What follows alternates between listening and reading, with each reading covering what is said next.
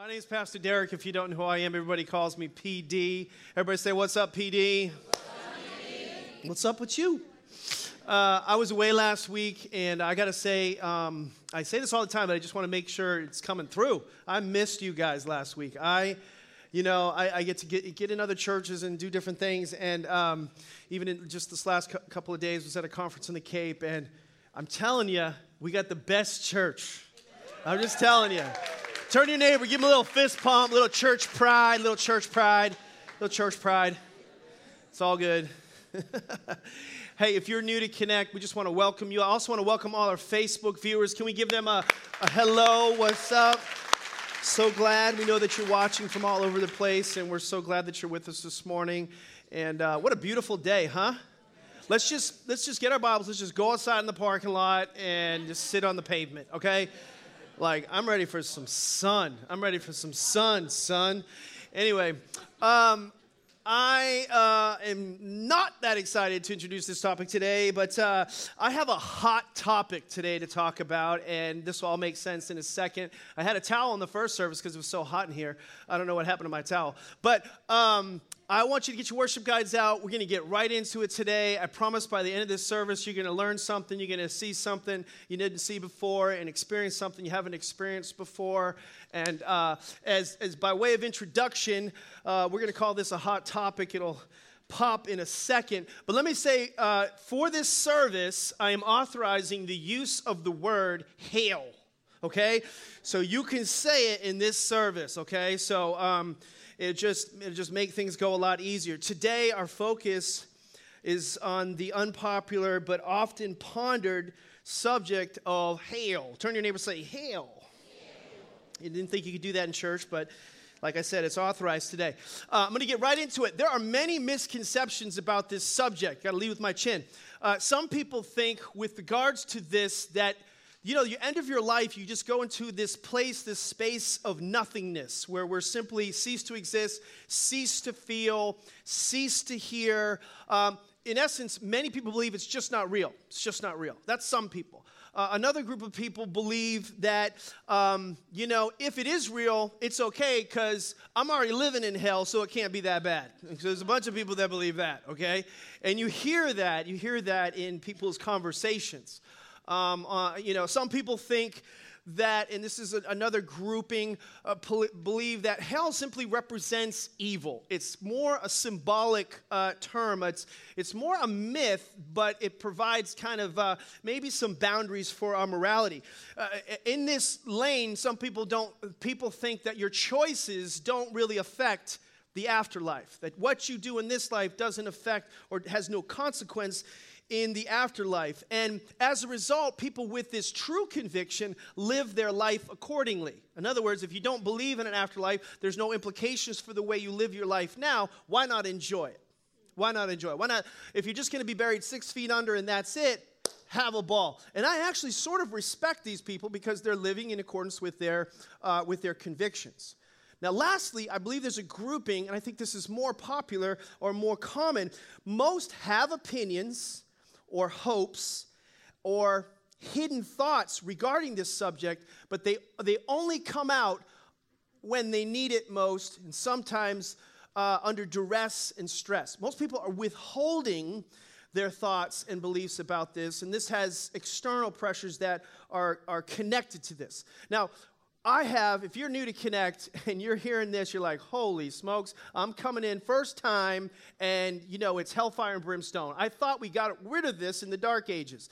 Let me just say, I have like this little 1-2 punch style. So like, I will tickle, tickle, tickle, bam, So for a little tickle, tickle, let me just say, some of you know my feelings about cats, if you've been here for a while. And you would assume with a subject like this, that I believe all cats go to hell.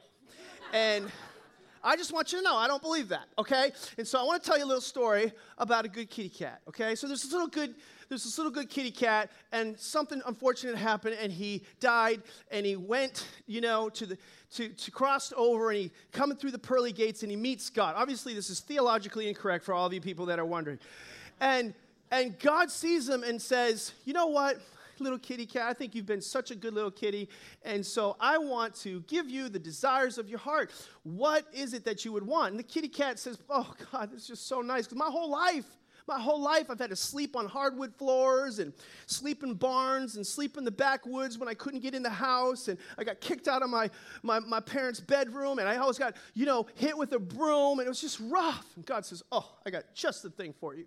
I am going to make you the fluffiest pillow in the universe. Poof, pillow appears. Cat's so excited. He's meowing all the way to the pillow. God leaves. Scene 2. These 6 mice have an unfortunate accident, and they die, and they go crossover, and they go to the pearly gates, and God meets him there. And because he's feeling this way towards the cat, he thought, oh, I got to be this way towards the little mice. And so he says to the mice, you guys have been good little mice. What could I do for you? I want to give you the desires of your heart. What could I give you? And so God, they say to God, oh, that is incredible. Our whole life, we've been on the run. We've had to outrun dogs and cats and birds, and many of my friends and my cousins and relatives, they didn't make it. God says, oh, I completely understand. You know what I'm going to do for you? I'm going to give you something that can help you. I'm going to give you customized, individualized roller skates for each one of you. They're like, oh, that's incredible, God. They skate off, and they go into heaven down the pearly, through the pearly gates and the golden streets, and they're, riding around fly. Anyway, a couple weeks later, God wants to check on, these two. So he goes up to the cat, and he says, hey, little kitty, how are things going? The cat's like, oh, God, I've been sleeping so good lately. Oh, and those Meals on Wheels you keep bringing are incredible. See, I love cats. I just wanted to make that clear, okay? I do that because heaven is way easier to talk about than hell. But you can't appreciate heaven without an understanding of hell. One time a drunken guy got on a bus late one night, and he staggers kind of through the aisle to get to his seat, and he sits down right beside this elderly lady. And in disgust, she looks at him up and down, and she's just kind of frustrated. And she says, young man, you're going to go straight to hell living like that. And with that, the drunk guy jumps up, and he's running down the aisle, and he's getting ready to go off the bus, and he says, man, I must have got on the wrong bus. See, there's a lot of people that are going in the wrong direction, and they don't even realize it.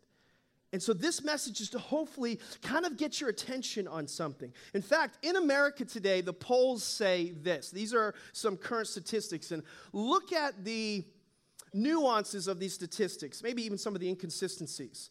The question was asked of Americans.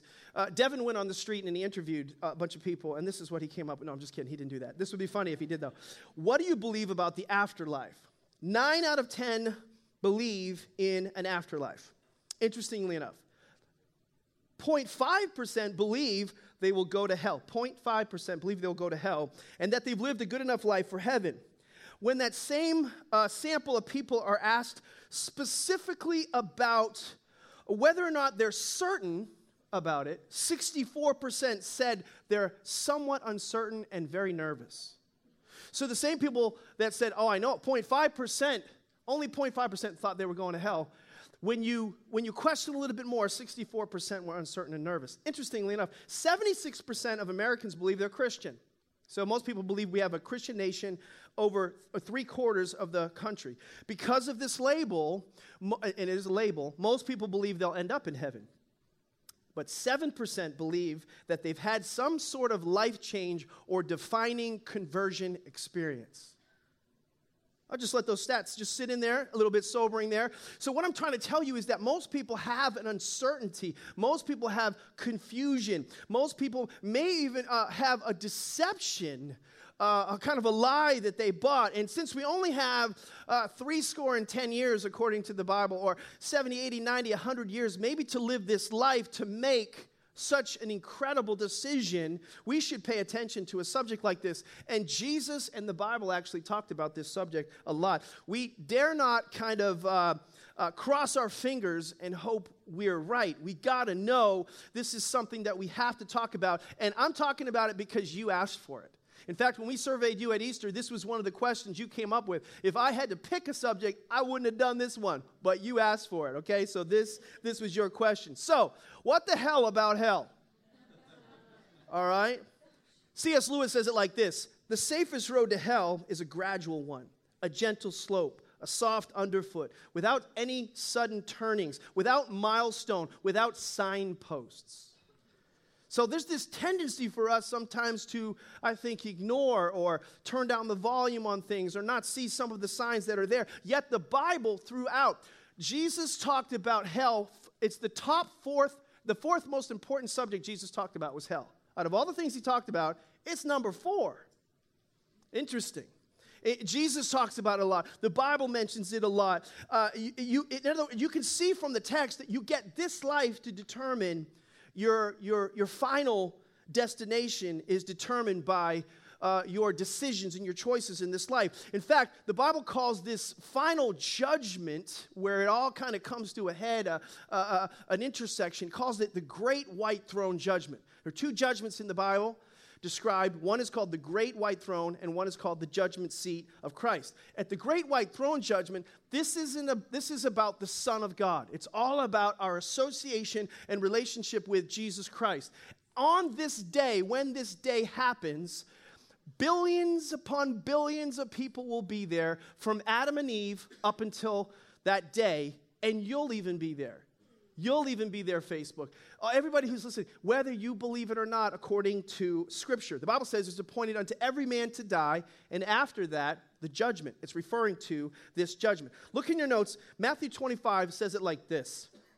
So it's going to be a little tight, and then it's going to unpack with some hope. So just hang on here. But pay attention. It's very important for you personally. Matthew 25:31 says, when the Son of Man comes in his glory and all the angels with him, he will sit on his throne in heavenly glory.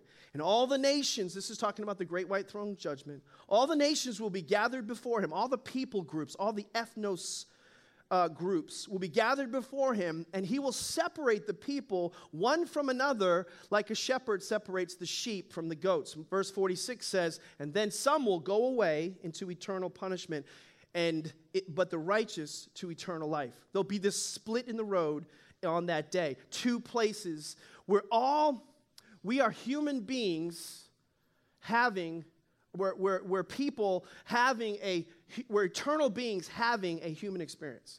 In other words, you're going to live somewhere forever. You are an eternal being, but where you live forever is up to what you do in the now, in the here and now. And so my goal is to kind of deal with some and dispel some of the myths about this subject of hell. What would it be like is, if you could go to hell and come back? It's interesting that we hear stories. I have many over the course of my life of people who went to heaven and came back. You don't hear that many about people that go to hell and back. But if you could talk to a person who thought they had more time, but you knew they didn't, what would you say? What would the message be? What if you found out that based on your belief system, there's not a party on the other side, like some people believe? What if you found out that your current belief system, your religion, couldn't get you there? What if you thought, well, I'm just going to have a little bit of fun now, but I'll get serious later, but later wasn't possible? What if you thought if you lived a certain way, a successful life, and you kept, you did more rights than wrongs, that wasn't good enough?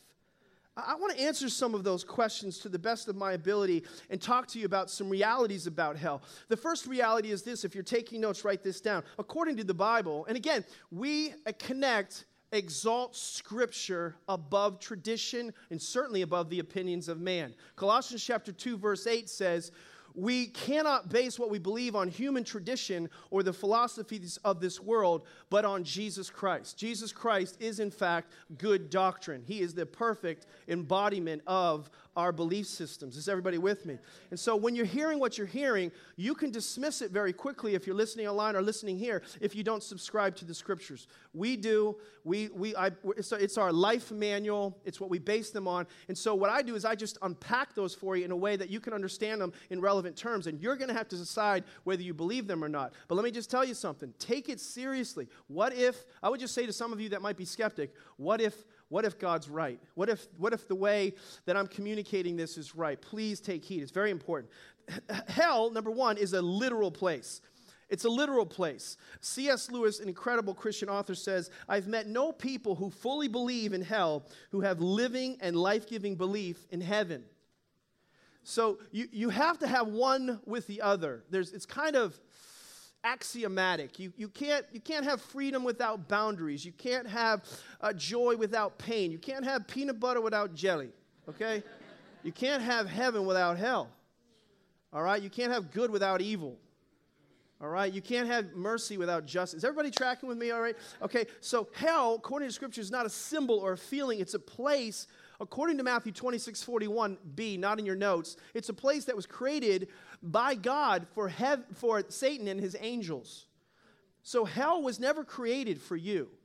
It's unfortunately being populated by people who don't accept what Jesus did for them, but originally it was created for the rebellion of Satan and 1/3 of the angels that rebelled against him. God created it for them, not for you. But some of us don't have a reservation in the book of life. You don't understand how important it is, but sometimes you can't get into a place without a reservation. And I'm just telling you, you can't get into heaven without a reservation in what's called the Lamb's Book of Life. Revelation 21:8 says, their place, speaking of those who don't have a reservation, will be in the fiery lake of burning sulfur. This is the second death. Now, let me unpack something for you because that's a little confusing. And this will be interesting for some of you and new to some of you as well. The Bible refers to different types of death. There is a first death, there's a second death, and for some there'll be no death. So some of us will experience a physical death, but because of our relationship with God, because of our association through the Son, it is through the Son that we are set free. It's through the Son that we find and receive salvation, according to John chapter 14, verse 6, and many other texts that I could reference. It's through the Son that we have eternal life. So some of us will die physically, but we won't experience a second death.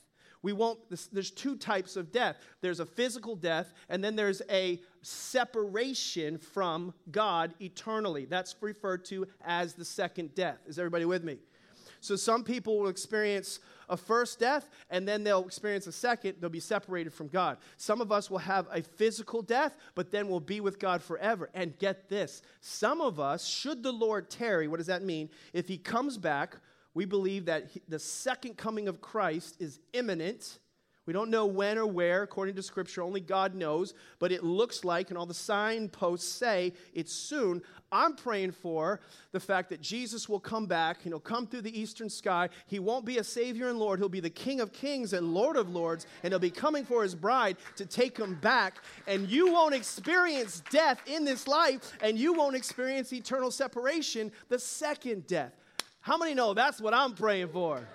Amen. That's why you want to be up in church and you want to be connected to God, and you want to make sure that the bride is ready for the groom when he comes back. And this time when he's coming back, he's not coming back all nice. He's coming back as a king. He's coming back to have dominion. Is everybody with me? So the outcome of eternal death is a lost relationship with God forever, and the outcome of eternal life is reconciled relationship with God forever. John 17:3, not in your notes, it says, this is eternal life, that they, us, might know thee, Jesus Christ, whom thou hast sent. So eternal life doesn't begin when you die. Eternal life begins when you receive what Jesus did for you and come into relationship. That has to happen now, in this life. So if eternal life was just when you die, then we'd all just take me out now, or we just wait until after and then make the decision. No. We have this life, this temporary assignment in this temporal world, in this test we could call life, to make a decision whether we receive him. And as soon as we do, eternity begins then. We're with him forever. Whether we're in this body or absent from it, we're present with the Lord. You guys getting something out of that out here? Okay. Now, the Bible uses different terms to describe hell, and there's a now hell and there's a later hell. And the now hell in the Old and New Testament, there's two words. In the New Testament, the word is Hades. In the Old Testament, the word is Sheol. And there's another word I'll get to in a second that Jesus uses as well to describe, or it's a description of hell to motivate us not to go there. But Hades or Sheol, same word, just one language and another use it differently. In Hades or Sheol, there are two regions currently. When people die, they go to an upper region, that's for believers, awaiting judgment day. Awaiting when we'll all be before God and when God separates the sheep from the goats. And then there's a lower region. Those are people who didn't believe while they were in this life. They're already judged. Jesus, after he died on the cross to fulfill all righteousness and to conquer all realms, it's called the heavenlies, the heavens, the earth, and beneath the earth, Jesus, to exercise dominion over all of that, he not only rose and ascended into heaven, he not only conquered, sin in this earth, but he went down into the grave and he preached the gospel to those people who were in Hades so they could get the full gospel, they could see the full picture, so when they stood before God, they could stand with confidence, understanding what he was up to. Jesus did that to conquer all realms. Is everybody with me so far? And so that's kind of when you see those words, you understand there's a temporary place where they are now, but ultimately we'll all be there. Every single person from Adam and Eve to present will be there on Judgment Day. Now, Jesus uses another word are you guys getting something out of this? I told you it wasn't be boring, okay? It's a hot topic. Okay, so Jesus also used another word when he was alive on the earth to describe hell, and he used this word Gehenna. So when you see that in the Bible, Gehenna, what was he doing? He was connecting with the audience.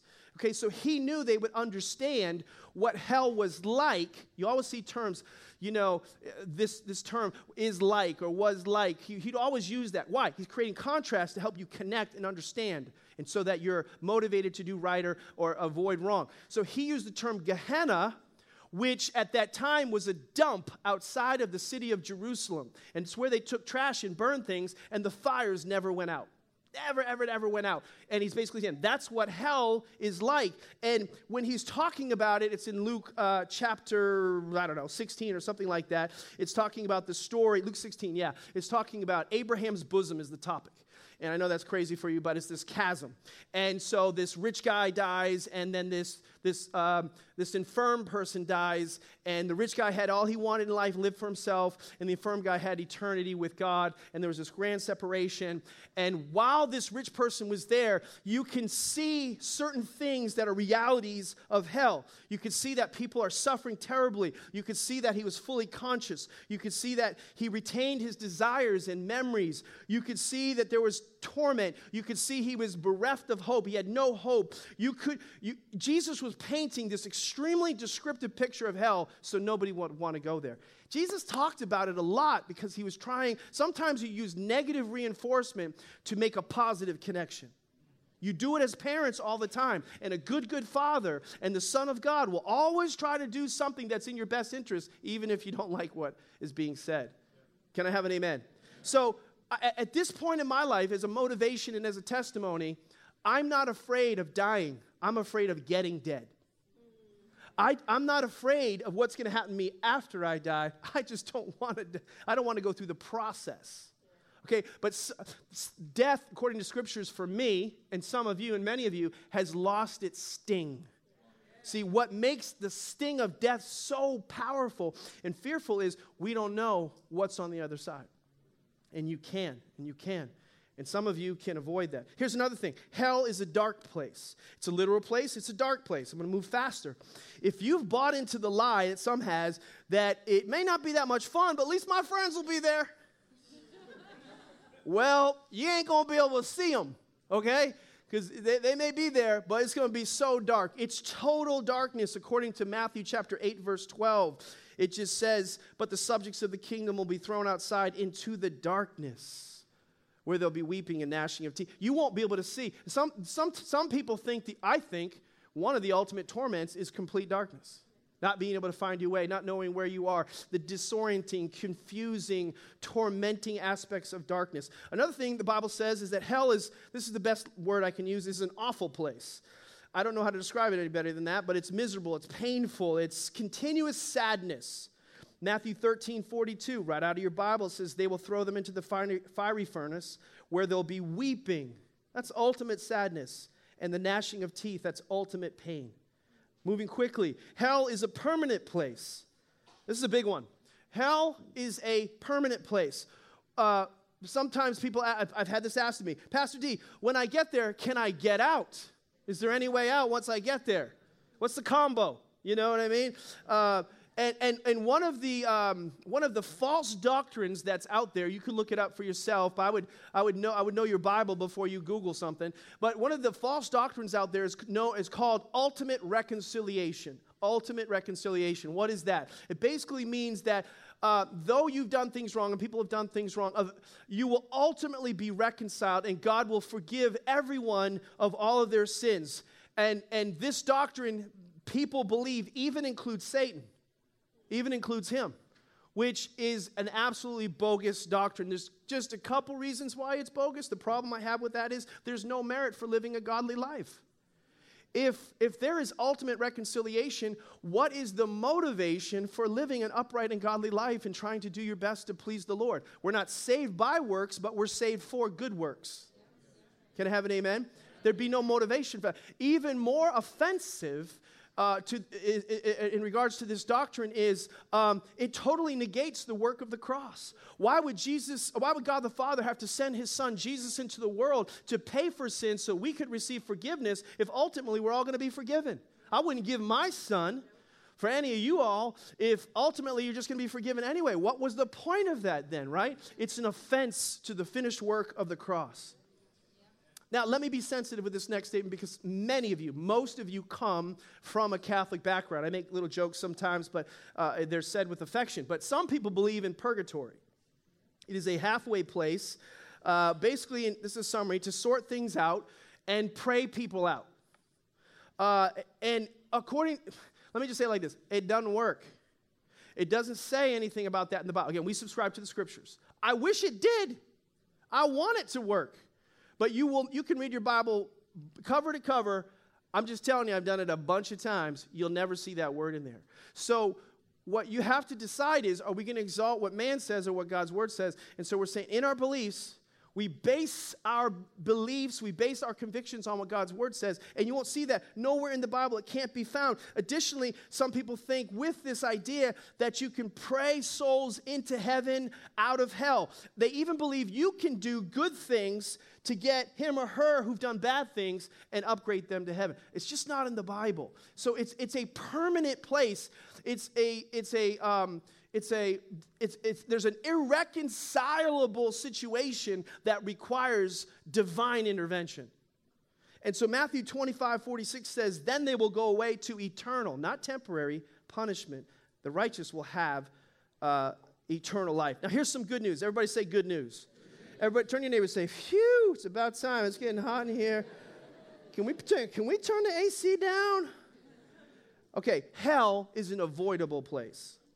Hell is an avoidable place. You don't have to go. Again, you know God never intended it. John 3:16. Everybody in the world should know this text if you're a scripture, okay? This is what's always there at the football games if you didn't see it in your Bible. It says, for God so loved the world that whosoever believes in him should have eternal life, okay? God, he loves the whole world. He's made a way for everybody to be right with him. Verse 17 goes on to say that God didn't send his son into the world to condemn the world. No, he didn't condemn people. God sent his son into the world not to condemn it, but that the world through him, who's him, Jesus, might be saved. Okay? So that's his heart. That's God the Father's heart, and that's the Son's mission for us. Jesus offers us loads of peace, boatloads. That's funny for those of you here last week. Boatloads of peace, boatloads of happiness, boatloads of purpose. But the primary reason he came was that everyone, was headed in the wrong direction and had to be redirected. Everybody, by default, because of faults, is heading to hell. All roads don't lead to heaven. According to Scripture, all roads lead to hell. Woo, let that one sit in for a second, okay? Why do we have to start here, PD, okay? Well, first, you have to understand that God created man to have fellowship with him, but the Bible says man went his own way. See, he gave us this thing that sometimes I'm like, why did you give me this thing? It's called free will. Like, can you just make me do what I'm supposed to? But see, he wanted us to choose to love him, choose to follow him, choose to live a blessed life and not a cursed life. Many of us chose sin instead of him. We've all done that. We've done it by default, and we've done it after made many decisions that are a fault. And so the penalty of these choices, the penalty of generational sin is an eternal separation from God. Therefore, the starting point and the finish line for our life is hell without some intervention. So God chose a path and a plan for us, and he decided to sort things out for us. But because we chose certain things, we chose our destination. Verse 18 says it like this of John 3. There's no judgment awaiting those who trust him. So if you transfer trust from you to him, from something else and someone else to the Son, there's no judgment for you. But look at this. It says, but those who do not trust him have already been judged. There's already a default. It's already been decided for not believing in the only Son of God. Let me say it like this. A good judge, let's just say there was a criminal, a serial killer, a mass murderer. When he gets to the courtroom, it is not the judge that sentenced him to death row. He sentenced himself.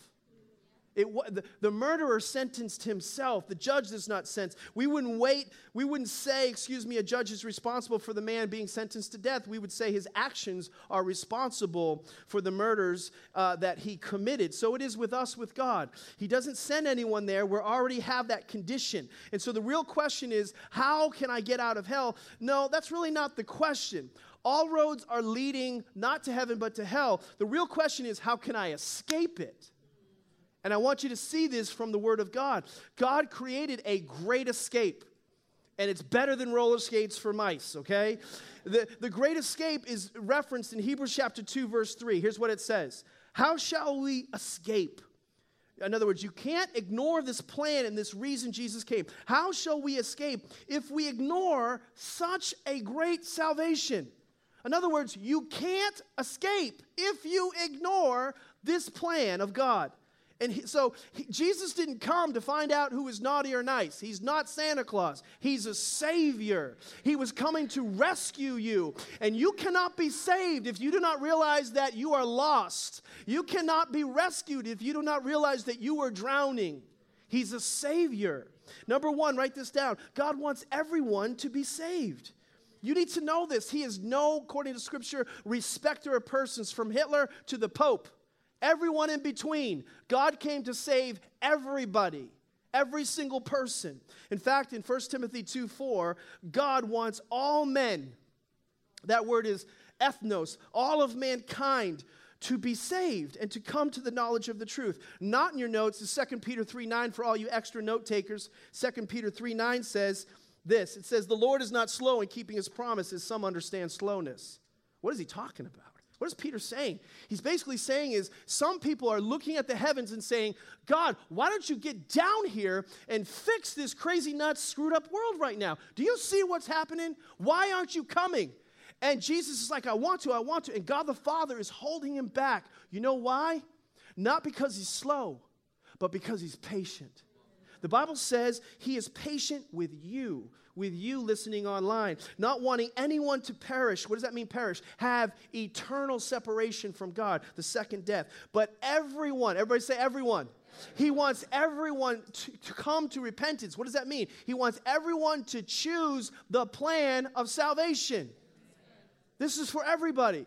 But if the second coming comes, it's too late. He's coming as a king, and he's calling his kids home at that particular time. Well, how could a loving God send people to hell? Listen, he is desperate. He's so desperate to employ this rescue plan that he would give his son for you as a substitute for your sinful behavior and my sinful behavior.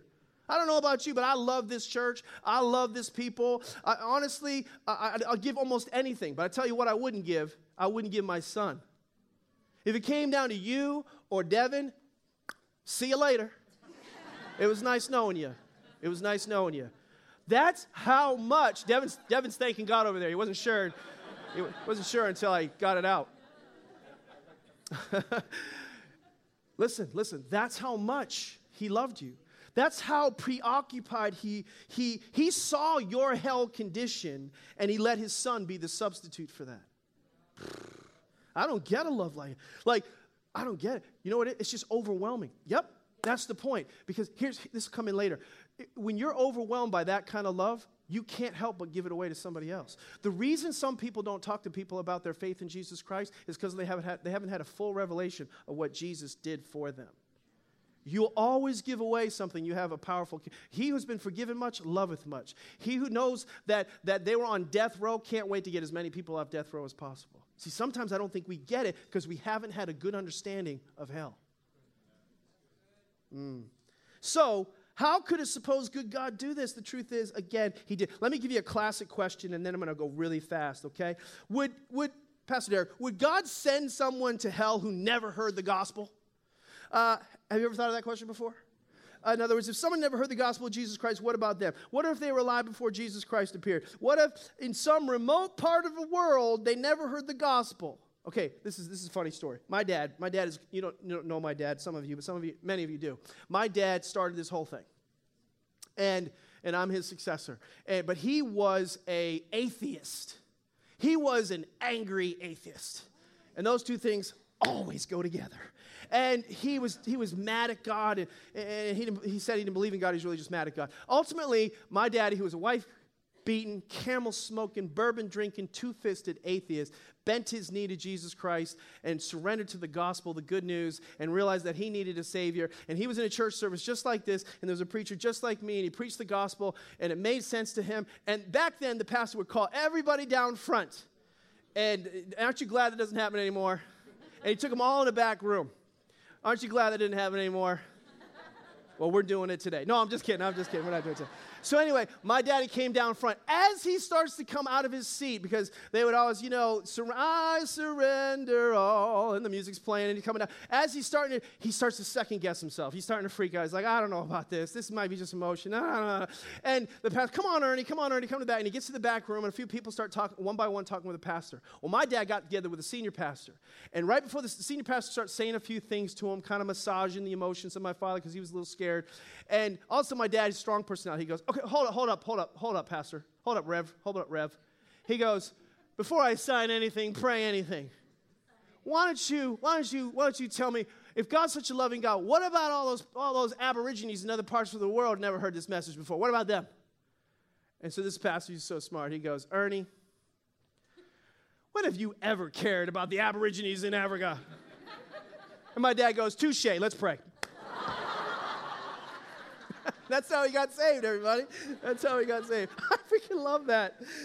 That is so awesome. In other words, it's just an excuse. It's just an excuse. And let me tell you something. God's not going to let anybody off with excuses like that. In fact, he's made himself known to everybody. Romans chapter 1, verse 18. I got to unpack this so fast, but this is what it says.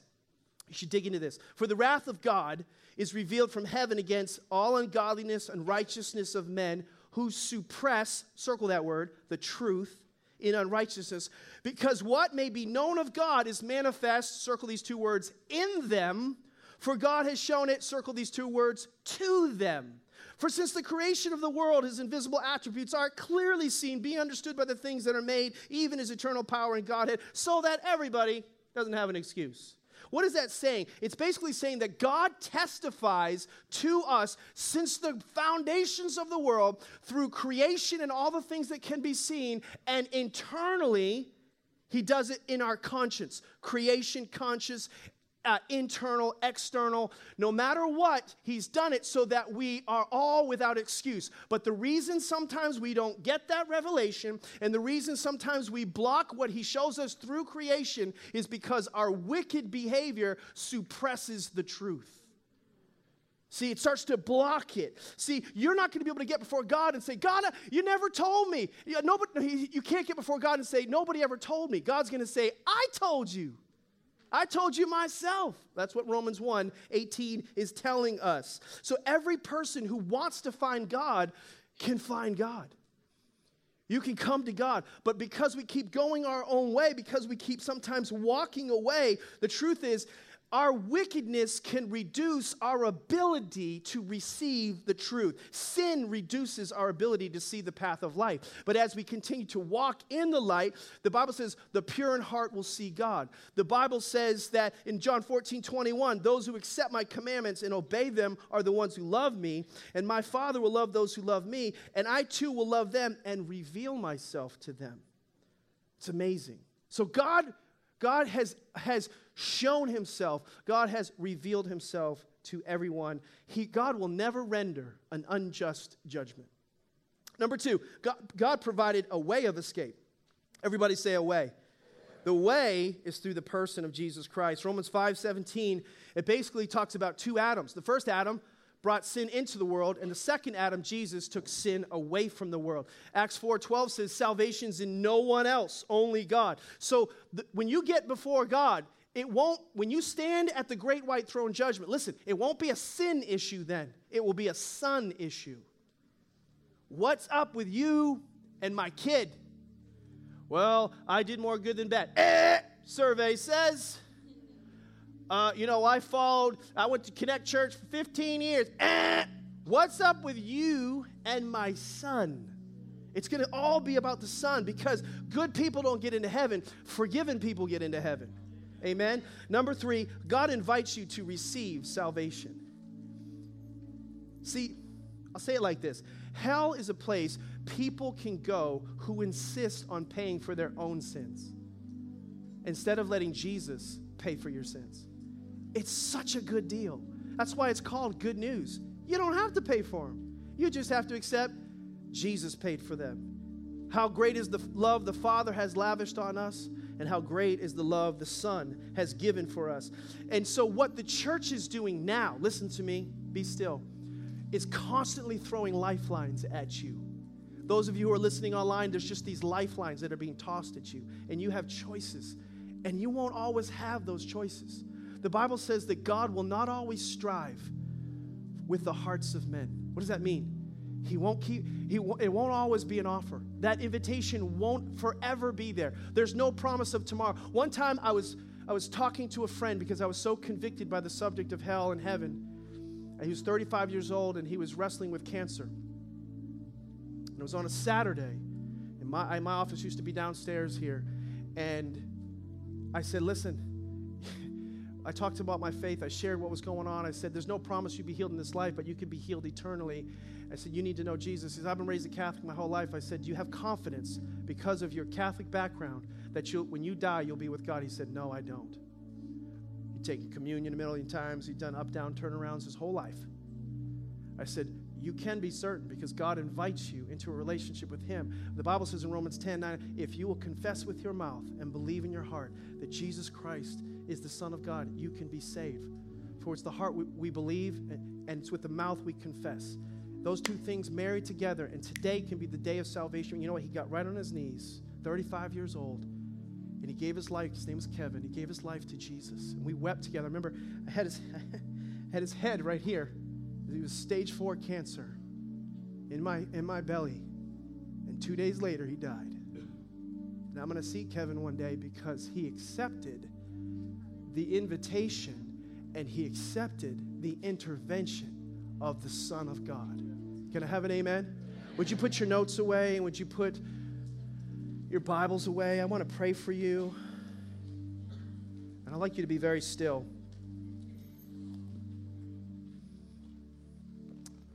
Thank you, Jesus. If you're listening online, this is still an opportunity for you to make a connection. I'm going to pray for 2 groups of people. I actually believe that the existence of hell in some respects is the ultimate sign of God's love. Because if you're a parent, you create boundaries for your kids. And though your kids won't like those boundaries, they're grateful ultimately because it saves their lives. It's ironic that we see that when we're raising kids, but we don't see that God the Father's done that. How can a loving God not create hell? How can there not be an ultimate boundary? Absolute love requires absolute free will, but absolute love requires absolute boundaries. If you're here today, the first group, I want to pray for you, and you've never of your own free will, accepted absolute love. Jesus died for you, paid for your sins, and the penalty of that sin was eternal separation from God. And he made a way for you to be right standing with God. And you never made that decision before. The Bible says today is the day of salvation for you. Now is your big day. There's no promise of tomorrow. Please listen like my friend Kevin did. And I'm not trying to emotionally manipulate you. I'm just trying to get you to see with a sense of urgency. Why not today? What if it's true? Go all in. And if that's you and you know God is speaking to you, I want you to raise your hand. Every head bowed, every eye closed. Just be courageous so I can see you. Don't do it halfway. Do it all the way. God bless you. God bless you. God bless you. I want Salvation Day. I want another day to go by. God bless you. Is there anybody else? Good and high. Don't miss it. Don't miss it. Thank you, sister. I thank you for that hand. Thank you so much. You can put, thank you, sir. Thank you. Thank you, sir, ma'am. Thank you. Together, I see those hands. Thank you. You can put your hands down. That's awesome. Church, I want to pray with them. Body of Christ, would you come together and surround them with your prayers? And those that raise your hand, would you say this prayer? It's simple, but it's so meaningful. Just say this. Say, Jesus, I surrender my life. I transfer trust from what I could do and somebody else could do to what you did for me already. I receive by grace through faith the gospel, the good news. My sins are paid. I owed a debt I couldn't pay, and he paid my debt, and he made a way. I thank you in Jesus' name for salvation. Now, Father, I pray you seal that prayer until the day of judgment, that they be able to stand before you one day, and they'll be saying, it wasn't because I went to connect that church, it was because I made a decision to associate with the Son of God, and because of that, I'm saved, and now I have a reservation in heaven. Now I want to pray for a second group of people, and this applies to many of you, so don't check out. Listen. I think if we understood this, we would care more about other people. I really do. I think it would motivate us. I think it would change us. I think we would live our life differently. I think we wouldn't behave the same way. And so this is a gentle rebuke. If a doctor told you had a fatal disease, but he didn't tell you there was a cure, you would think that is cruel. And you know that there are people here in the world today that have a fatal disease, and it is a hell condition, it is a sinful condition, and there is a cure, and it is Jesus Christ, the Son of God. And if you won't give that cure away, you're telling people you can go to hell. I'll let that sit for a second. It needs to sit in my soul too. And if you know the Holy Spirit is not condemning you, but he's convicting you, and you need to be bold, and you need to, when the opportunity pops up, speak up and share your faith. You need to give away. What people need is escape from this sin condition. You know that. It's the most important thing they need to escape. And God's speaking to you about that. You want to get better at that. You want to change your life in that. I want you to raise your hand and say, Pastor, that's me. Pray for me. I need to be bold. I need to be one who shares my faith. I want to be a messenger all over the room. I don't want to miss out. I don't want anybody to miss out. I don't want to be in heaven and my loved ones not be there. My neighbors not be there. My coworkers not be there. I don't want their blood to be on my hands. With every head still bowed, but those hands up. Just keep those hands up. Father, in Jesus' name, I pray for every person that you would touch their hand, oh God, and that you would touch their lips, oh God, and that you would touch, more importantly, their hearts, that they would see that it's care that trumps competence, that they not buy the lie. I don't know enough. I don't know what to say. I don't know how to say it. God, I pray that your anointing in Jesus' name would work through them and flow through them, that when those moments come up, those defining moments, those crucial conversations, that the love of Christ would come over them and they would give away what God has given them. Give them a deeper revelation of heaven and hell and good and evil and the things that are at stake. Eternity is at stake. And I pray that you change them from the inside out in Jesus' name. And all the God's church said, amen. Come on, let's give the Lord a big hand clap for his word. God bless you, everybody.